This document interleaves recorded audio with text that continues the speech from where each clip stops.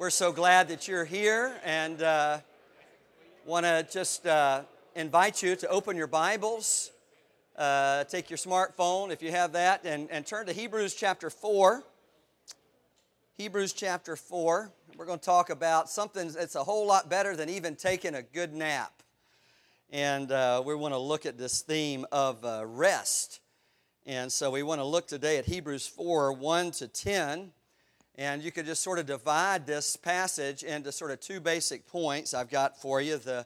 There's a peril, there's a danger for all of us of not entering the rest of God. Now, we're going to talk about what that means in just a moment, but there's also a promise that throughout all the generations, the Lord has held out to His people to enter into His rest. And so we want to talk about the peril and then the promise. Hebrews 4, 1 to 10. Let's read it and then we'll dive in. Therefore, while the promise of entering God's rest still stands, let us fear, lest any of you should seem to have failed to reach it or to fall short of the rest of God. For good news, for the gospel, came to us just as to them. But the message they heard did not benefit them because they were not united by faith with those who listened. Listening to the word was not accompanied by faith in the word of the gospel. For we who have believed enter that rest, as he has said, as I swore in my wrath, they shall not enter my rest. Although his works were finished from the foundation of the world, for he has somewhere spoken of the seventh day in this way, and he quotes now Genesis 2:2. Be encouraged. If you don't know the address of Scripture, of where something is, be encouraged. Right here, the writer of the Hebrews says, as the Lord somewhere says in his book, Genesis 2:2, and God rested on the seventh day from all his works. And again in the passage he says, they shall not enter my rest. Since therefore it remains, kind of neat, that's an important word in here. It remains for some to enter it, and those who formerly received the good news failed to enter because of disobedience. Again, he appoints a certain day, today, saying through David so long afterward in the words already quoted, this is Psalm 95, today if you hear his voice, do not harden your heart. For if Joshua, and if you saw this in the original, you say, wait a minute, that looks like Jesus. It's spelled the same way as Jesus. Joshua is the Hebrew equivalent of Jesus. If Joshua had given the people of God rest, God would not have spoken of another day later on. So then, there remains a Sabbath rest for the people of God. For whoever has entered God's rest has also rested from his works as God did from his. Thank the Lord for his word and that it is the eternal, profitable, living, inspired word of God that is profitable for our instruction. Well, one of the things that characterizes all of us now that we live in a fallen and broken world is restlessness. In fact, I'm not much of a pop culture guy. I don't watch a whole lot of television, but I've kind of gotten enamored with the NBC series called This Is Us. And this whole family that is portrayed in this story, the Pearson family, is a group just like us of restless souls. Jack, the daddy, who had an alcoholic father, who's struggling with his own addiction to alcohol, restless, trying to provide for his family. Rebecca, the wife, who has these 3 children. One of her children died in childbirth, and she's adopted another child. And she has a career as a singer-songwriter. How do I balance this? How do I pursue my dreams and also be a mother to my children? Restless soul. Then you've got Randall. Randall he was a little black boy that Rebecca, his white mother, adopted into their family. And this young man is an incredibly gifted man. He struggles. His restlessness is he struggles with perfectionism. He's immensely successful in his career. But because of his restlessness, he struggles with tremors. He has a nervous breakdown.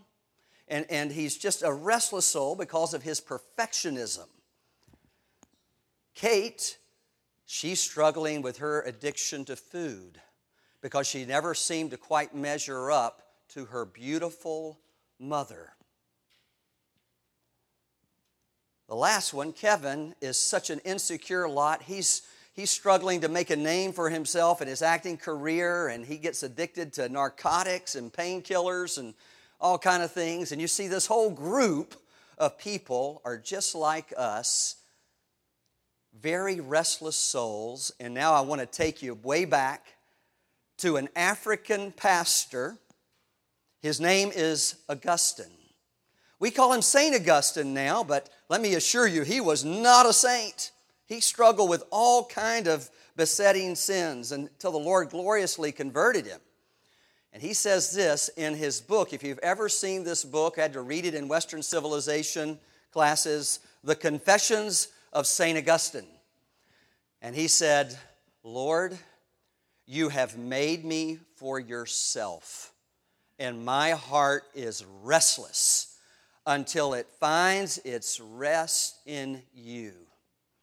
And so this morning, our passage is sort of reminding us all that, and here's sort of a thesis, if you will, the only one thing that can satisfy the restlessness in your human soul is the rest of God. And the rest of God, and we'll talk about what that means momentarily, comes to only people who have turned from trusting themselves and placing their faith in Jesus. Turning from rooting your identity in your performance, in your ability to make your way in this world, the things that you have, and turning to the Lord and rooting your identity in Jesus Christ and in His love for you. I can't tell you, every day of my life, that is a struggle. I root my identity in my performance. I root my identity in my children, how well they're doing in school, how well they're making it in their career. And all of that is like quicksand, and you just start sinking. And I've had to come back again and again and again. And a passage like this is that you'll never find a deep soul rest until you come to a place where you root your identity in Jesus Christ and in His love for you. So today we want to talk a little bit about that, because some of you, I would imagine, you need rest today from a burdened conscience. There's something you've done in the past that the devil, the accuser of the brethren, comes to you today and is accusing you of what you've done. Who do you think you are? Someone trying to follow Jesus? Don't you remember when? And he begins to lash you with his accusations. And you've got a burdened conscience. And you need to hear the good news of the gospel today, and I'll just give it to you right here. Romans 8:1. Therefore, there is now no condemnation for those who are in Christ Jesus. Devil, trouble me not.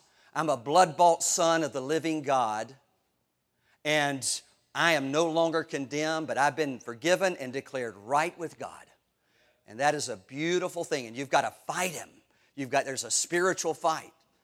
Well, if you go back to in the Hebrews 2, you know that there's a last enemy, that river that we're going to cross over, the last enemy of death. And we know from Revelation 21 that enemy will be destroyed. 1 Corinthians 15, 24 to 26, it is going to be destroyed.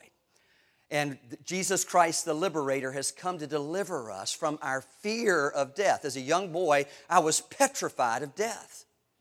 And last time I was with you, we talked about how Jesus Christ, because He died on the cross, death died, the sting of death has been removed, and for those of us who trust in Jesus, death physical death is a gateway into the presence of the living God, where we'll delight in Him and see Him with unclouded brightness, with our eyes of sight, not just with our eyes of faith.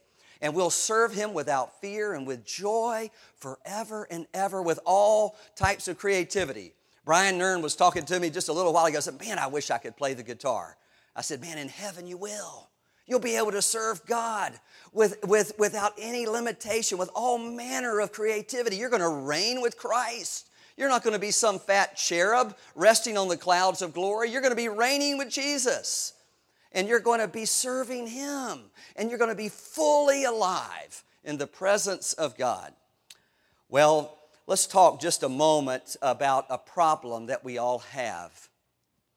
Today, according to J.I. Packer, there are 3 forms of spiritual degeneracy.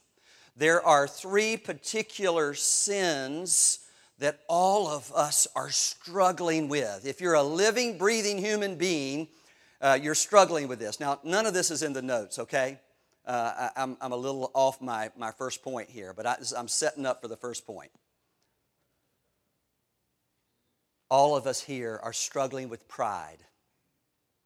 That contending for supremacy with God, that we know better how our lives ought to go, that we really resist humility, the blessed gift of self-forgetfulness. We're all allergic to that, but with a lot of that, our marriages would be better, our extended families would be more healthy, our work relationships, if we could set aside our wounded pride. We're all in a battle with pride.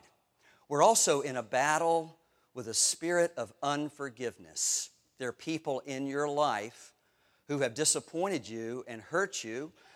Some of us, we've hurt and disappointed even the people that we love, and we have a hard time forgiving ourselves.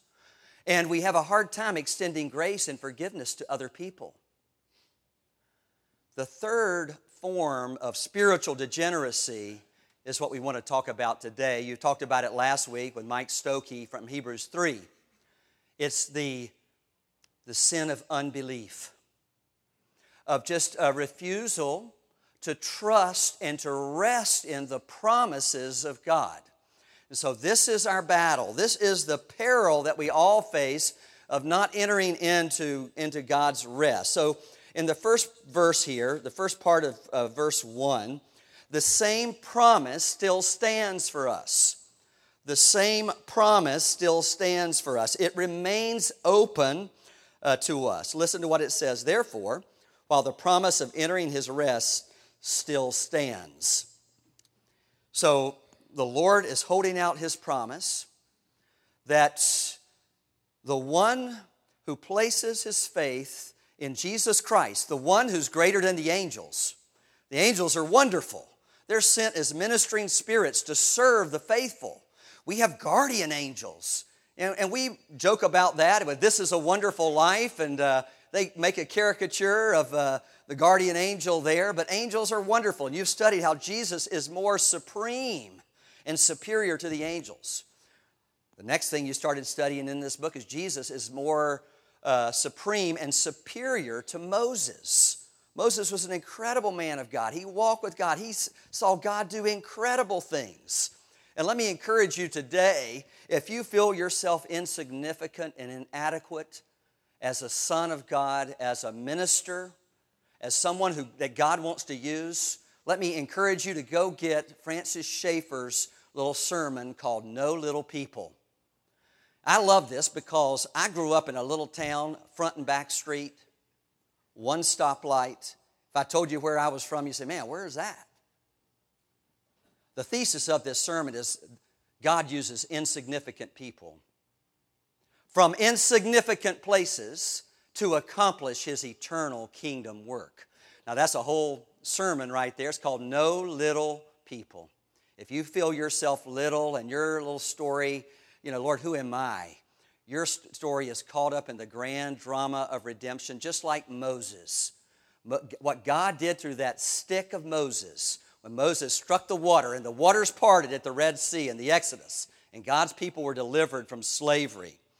So the same promise of entering that rest, of which the Cana rest, the promised land, is a type, is pointing forward to a rest that we would have, where we would be reconciled to God and have a relationship with God and experience His presence.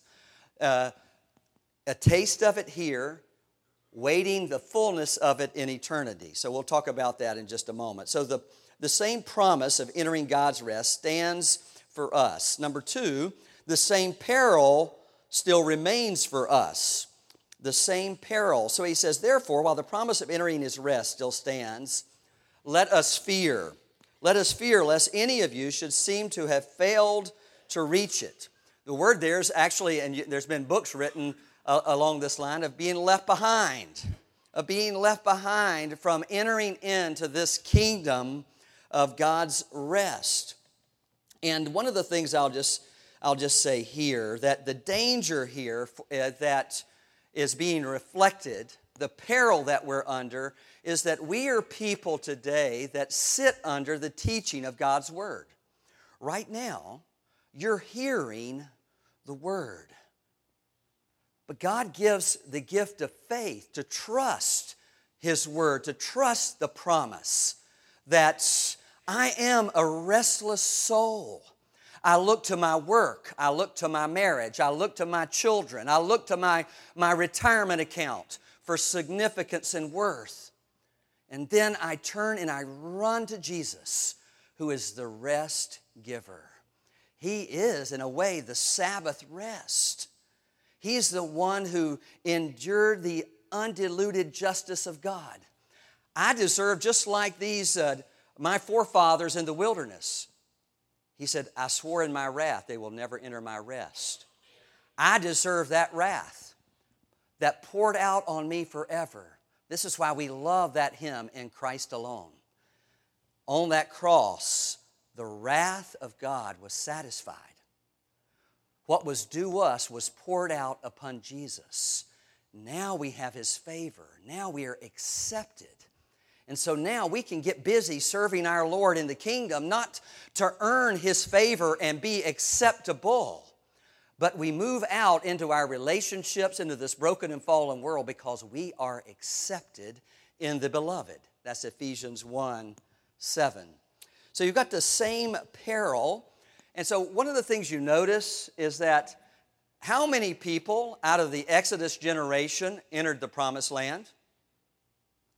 How many people entered the promised land? 2. Who were they? Caleb and Jonathan. And Joshua. Caleb and Joshua.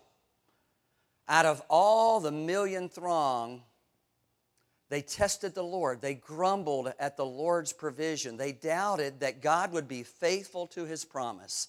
And I would just encourage you, sometimes what I'll do when I get restless in my heart and I begin to complain against the Lord, and Lord, I deserve a better job than this. Hey, in your marriage, have you ever said this, at least in your mind? Oh, I deserve better treatment than this. You know, one of the things that we really have to work at, us men, is removing from our vocabulary the word deserve.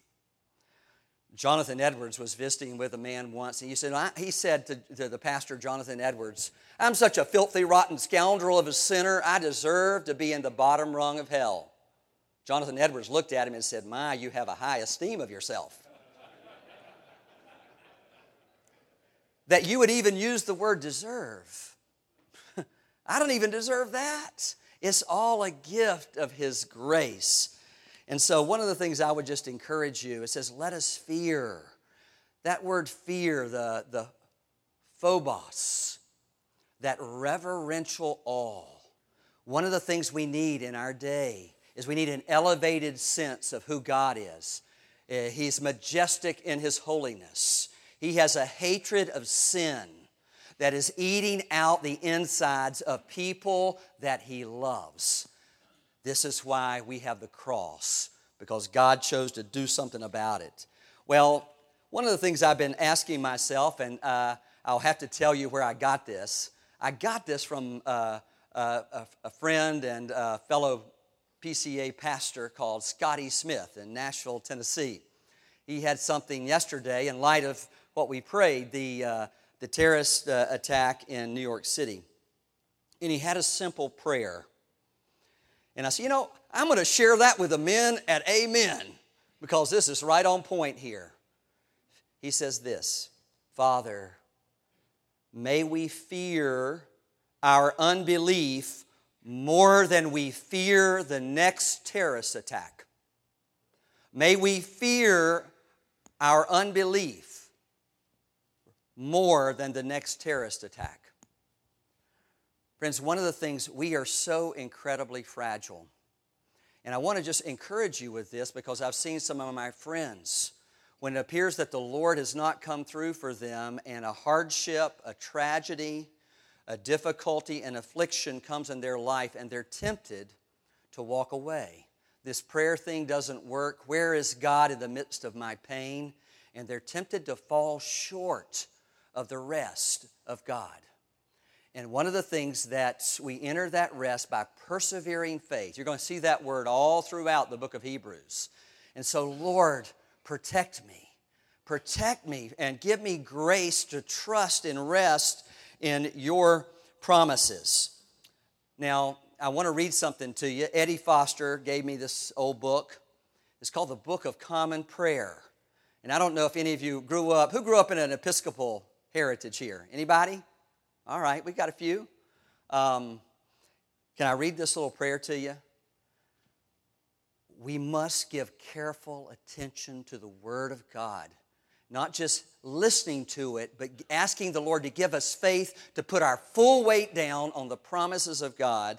And so I want you to listen. This is the collect, spelled collect. The collect, the prayer of preparation to prepare your heart for worship. Blessed Lord, you've caused all of your holy scriptures to be written for our learning. Grant that we may in such wise hear them, read them, mark them, learn of them, and here's one that's particularly appropriate for us today: inwardly digest them. So something today that you hear, maybe a verse you start chewing on like a cow on the cud. Inwardly digest them, that by patience and the comfort of your holy word we may embrace and ever hold fast the blessed hope of everlasting life, which you have given us in our Savior, the Lord Jesus Christ. Amen.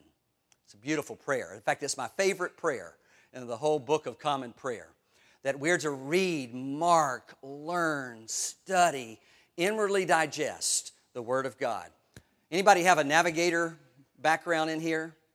You ever heard of the word hand? It's like if you're going to play tennis, and if I'm going to play you and I'm going to hold the tennis racket just with my pinky wrapped around the racket, you're going to beat me every time. Hear the Word. Read the Word, study the Word, memorize the Word, and meditate on the Word. And you grab hold of your book, grab hold, yeah, it's right here. You got it. Hear, read, study, memorize, meditate on the Word. And this Word, I love what Howard Hendricks, one of my seminary professors, used to say, that sin will keep you from this book, or this book will keep you from sin. This book was not written to satisfy your curiosity and make you a smarter sinner. It was written to change your life and mine. People that are incredibly restless. I can't tell you how I've struggled with this in my own personal journey. That the next job, the next thing. You see some of your friends that are cashing in and walking away from their covenantal commitments, thinking that another person will make them happy. Some vision of the good life. The good life, the restful life, comes from bowing the knee, submitting to the lordship of Christ, and confessing that He is Lord and Savior. That is where it's found.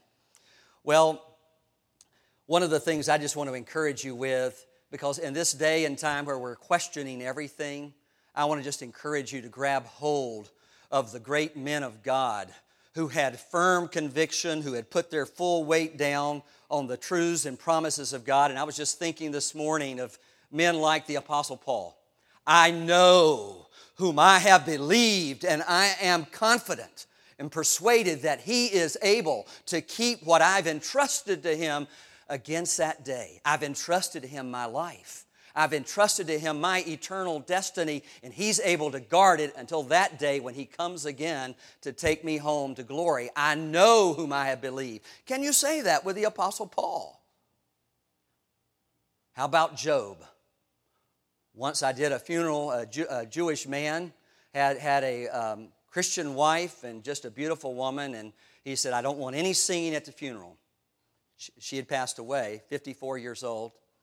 And he said, and I want you just to read from the Old Testament. I said, okay. So what I ended up doing, I just started and all kind of stuff, the Psalms, and I parked at Job chapter 19. Man, Jesus is all over Job 19, 25, 27. Some of you may know it.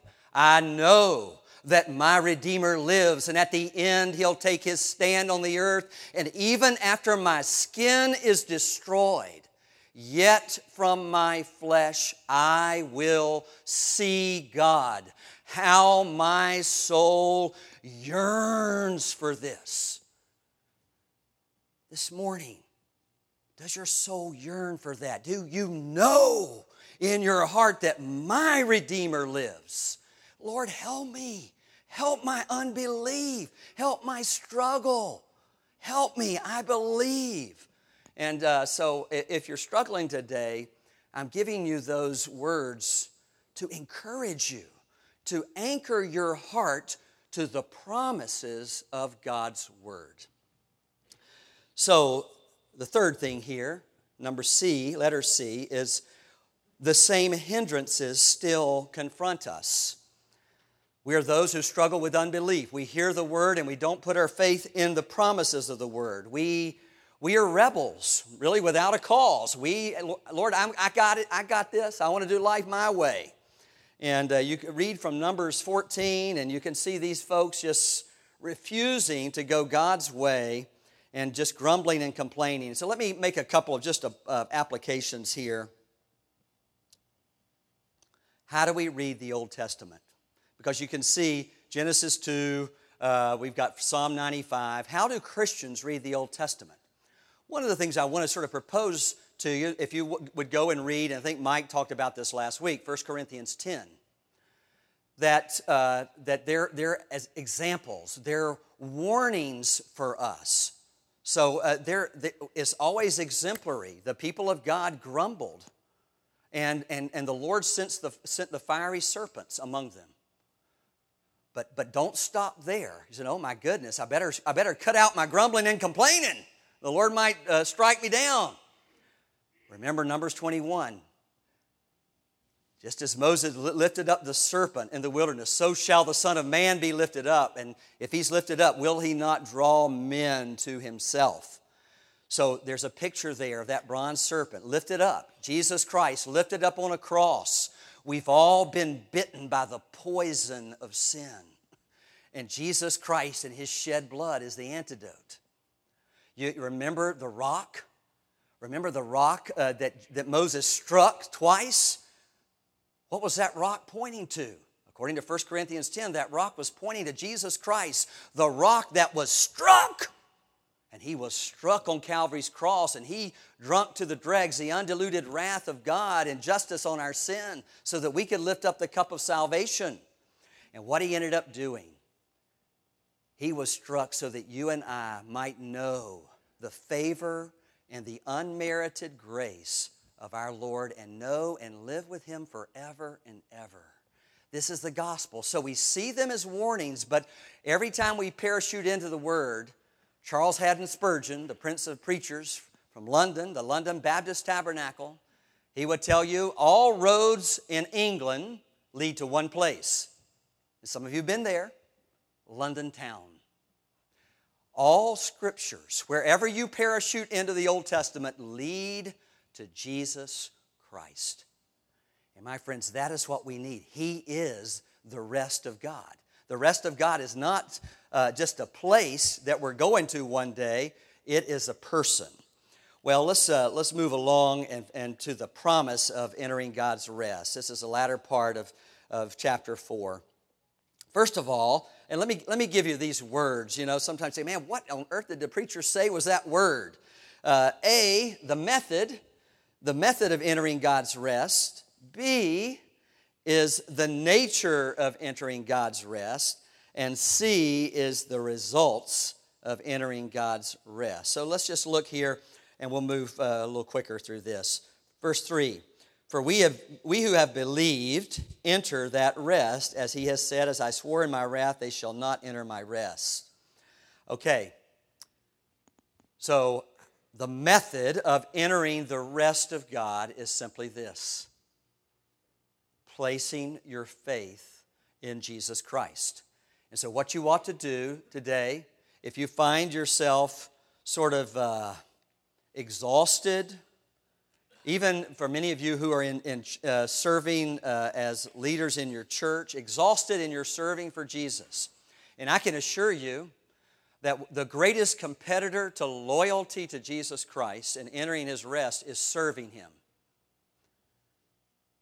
Us preachers, we do it all the time. We get our sense of identity by nickels and noses and everything else external, and we put ourselves under all kind of pressure, and we can be just worried and bothered about so many things, and we can come to that place that Vince Lombardi talked about with the Green Bay Packers: fatigue.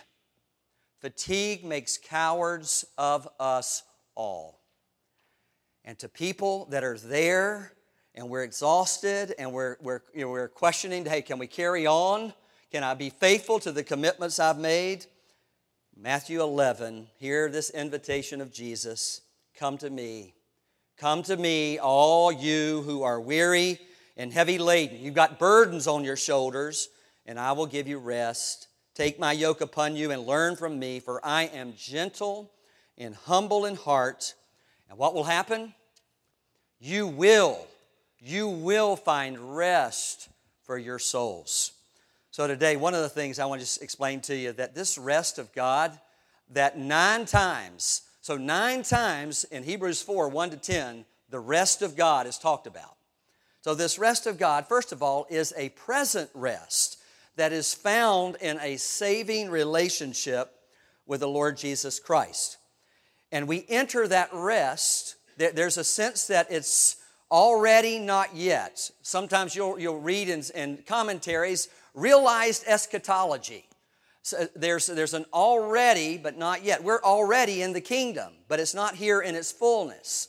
We're experiencing the rest of God right now. We've already experienced it through faith in Jesus. We don't have to run and get on the treadmill of our Christian life trying to live to please Him. We're pleasing to Him because He sees us in Christ. And so, but yet it's not here in its fullness. So then he goes on to talk about the nature of this rest. And so you can see from verses 3b to verse 9, he talks about a couple different types of rest. The archetype of rest is God's creation rest. When he says that on the seventh day, God rested. God rested on the seventh day from all His work. So to rest, God's rest, is when He steps back and He looks at all that He's created, and what does He say? Behold, it is very good, exceedingly good. When He takes delight in a completed task. So He's delighting in Himself and delighting in what He has done. And you guys know this. Some of you have mechanical gifts and you can create things, make furniture, and do all kind of stuff. And the beauty of a completed task and being satisfied in that.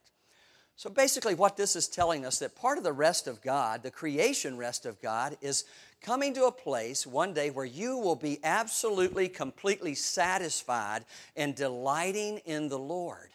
And you won't need any other thing, any other of His gifts to be satisfied in Him. And so one of the things that the archetype of rest is really verses 3b to verse 7. Then he goes into a type of rest, which is the land of Canaan, the promised land.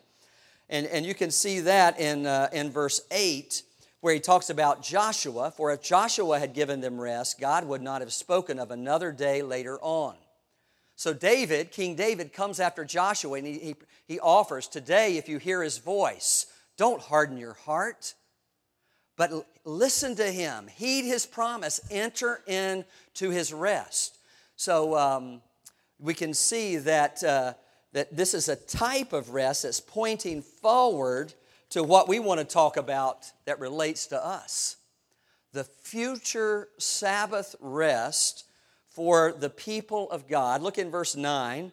So then, there remains a Sabbath rest for the people of God. There remains a Sabbath rest for the people of God. That's in the future. In fact, the word for rest there is very different. It's sabbatismos. You can hear the word Sabbath in that. It's Sabbath time. It's a festive, joyful, worshipful celebration. And the best way that I could try to put this in, if you will, non-churchy lingo is, this is your future. This is your future.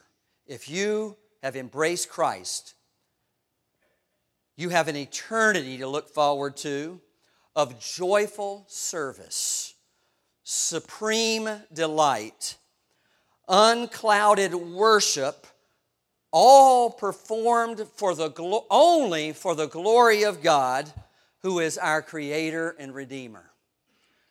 Now you're saying, wait a minute, I thought we could do some of that now. You're absolutely right. We can joyfully serve Him. We can worship Him, just like we were doing moments ago, knowing that we've got a home to go to at the end of our days. Today, if you're a follower of Jesus, your sins are forgiven. You've got a Father in heaven who rejoices over you, who takes delight in you. His goodness and mercy are going to follow you, not just this day, but all the days of your life. And you've got a home to go to at the end of your journey. And one of the things I love, we don't do it here, but in Atlanta, Georgia, when I was a pastor there, when we did our funerals, we had a hymn. It's called the Garden Hymn. And the last verse of that hymn, and I've told my kids, I said, hey, guys, I want y'all to play this. It is well with my soul at my funeral. But I also want you to sing the Garden Hymn, because I want everybody there to know you included what to do after Daddy's passed on to glory. Come, brothers, you who fear the Lord, taste the sweetness. Taste the sweetness of this promise.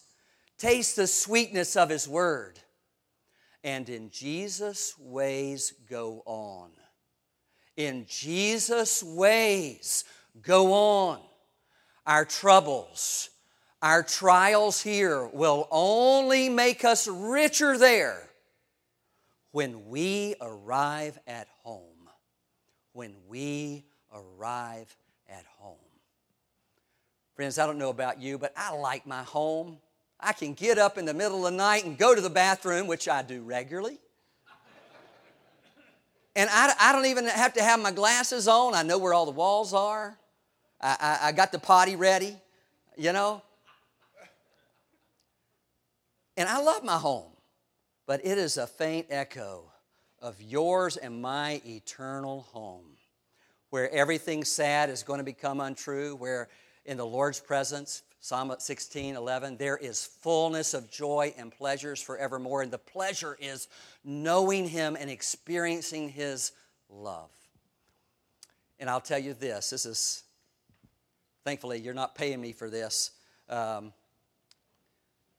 tell this to, I need to be careful here. I tell this to young couples who are preparing for marriage. The most exquisite and wonderful lovemaking between a husband and a wife is like a thimbleful of the joy and exquisite pleasures and beauties that will be yours when you experience what's called the beatific vision, when you see Him as He is. 1 John 3 says you'll be made like Him. And it will be joy and pleasures forevermore. It's what your heart has always longed for. When you won that state championship and the glory of it faded away. When you got married, when you had your first child, all those things that just faded away. Your heart is aching for this rest. Your heart is aching for home. And one day, joy of joys, you and I are going to get it. So, this future rest that remains for the people of God. Now, one of the things you might want to ask, why is it God's rest? Why does He say, enter my rest? And the best thing I can determine, and this is from an old commentator, it's God's rest because He's prepared it for us. He's loved us enough and cared for us to prepare it for us. It's His gift. It's not something we earn. It's His gift of sovereign grace. He gives it. And so today, if you've been given the ability to turn from your own works, from trying to establish your own track record to be pleasing to God, and you've put your faith in Jesus, you've done that because God gave you the gift of faith. It's His gift. And you ought to be up on tiptoe. Thank you, Lord. And that's the beautiful thing of sovereign grace. It ought to make you humble, grateful, and incredibly joyful. Lastly, he reveals it as an object worthy of pursuit, and He promises it to every sinner who repents and believes. So let me close with this last point here. The results of entering God's rest. Verse 10. For whoever has entered God's rest has also rested from his works as God did from His. And there are two things I want you to think of here. For whoever has entered into God's rest has also rested from his works as God did from His. There is an already and a not yet to this.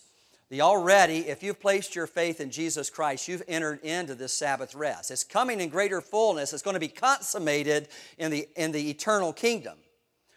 But you're experiencing that now, and what it enables you to do is cease from your own works of trying to make yourself acceptable to God. As a pastor, I can assure you, I was dealing with someone over at Holiday Ham at lunch the other day with a young man who's very religious, who was not sure of his salvation, trying to establish his own record of righteousness. If you were to die tonight and go before the throne of God in heaven and He were to ask you, why?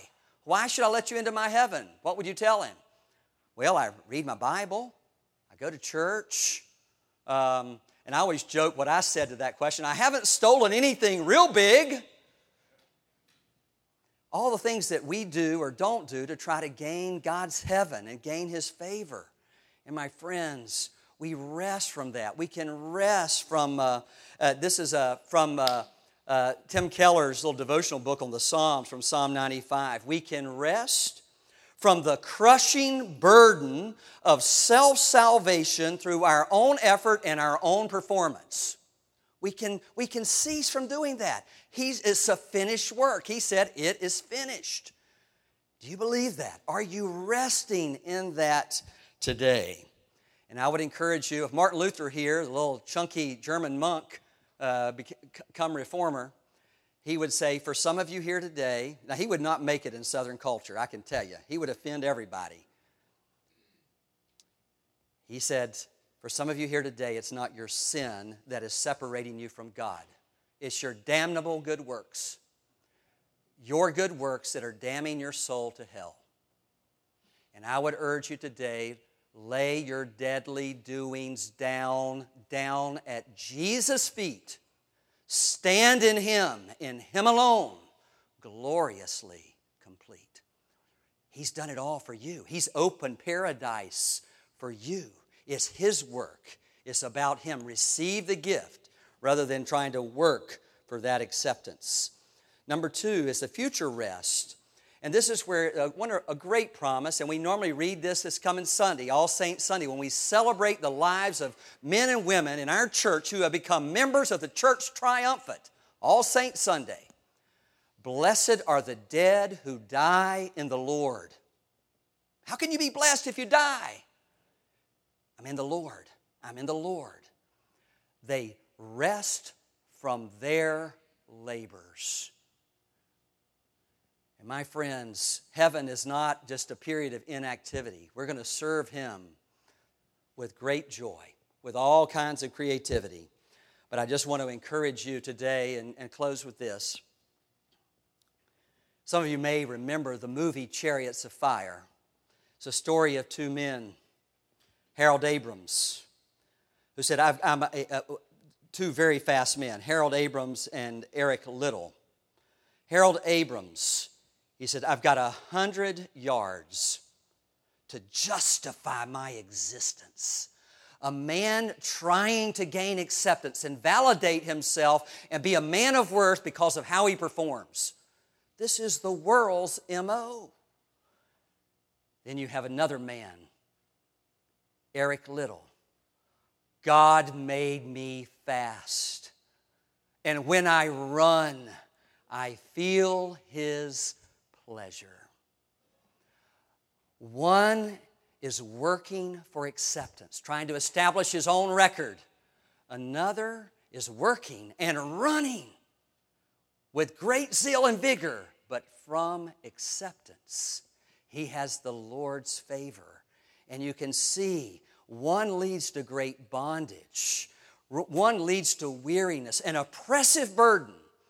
And one brings complete freedom and enables you to rest and work while we await that day when we will step into glory and will behold with the eyes of sight the beautiful, glorious Lord Jesus Christ, and we will enter in fully to His rest. That is your future.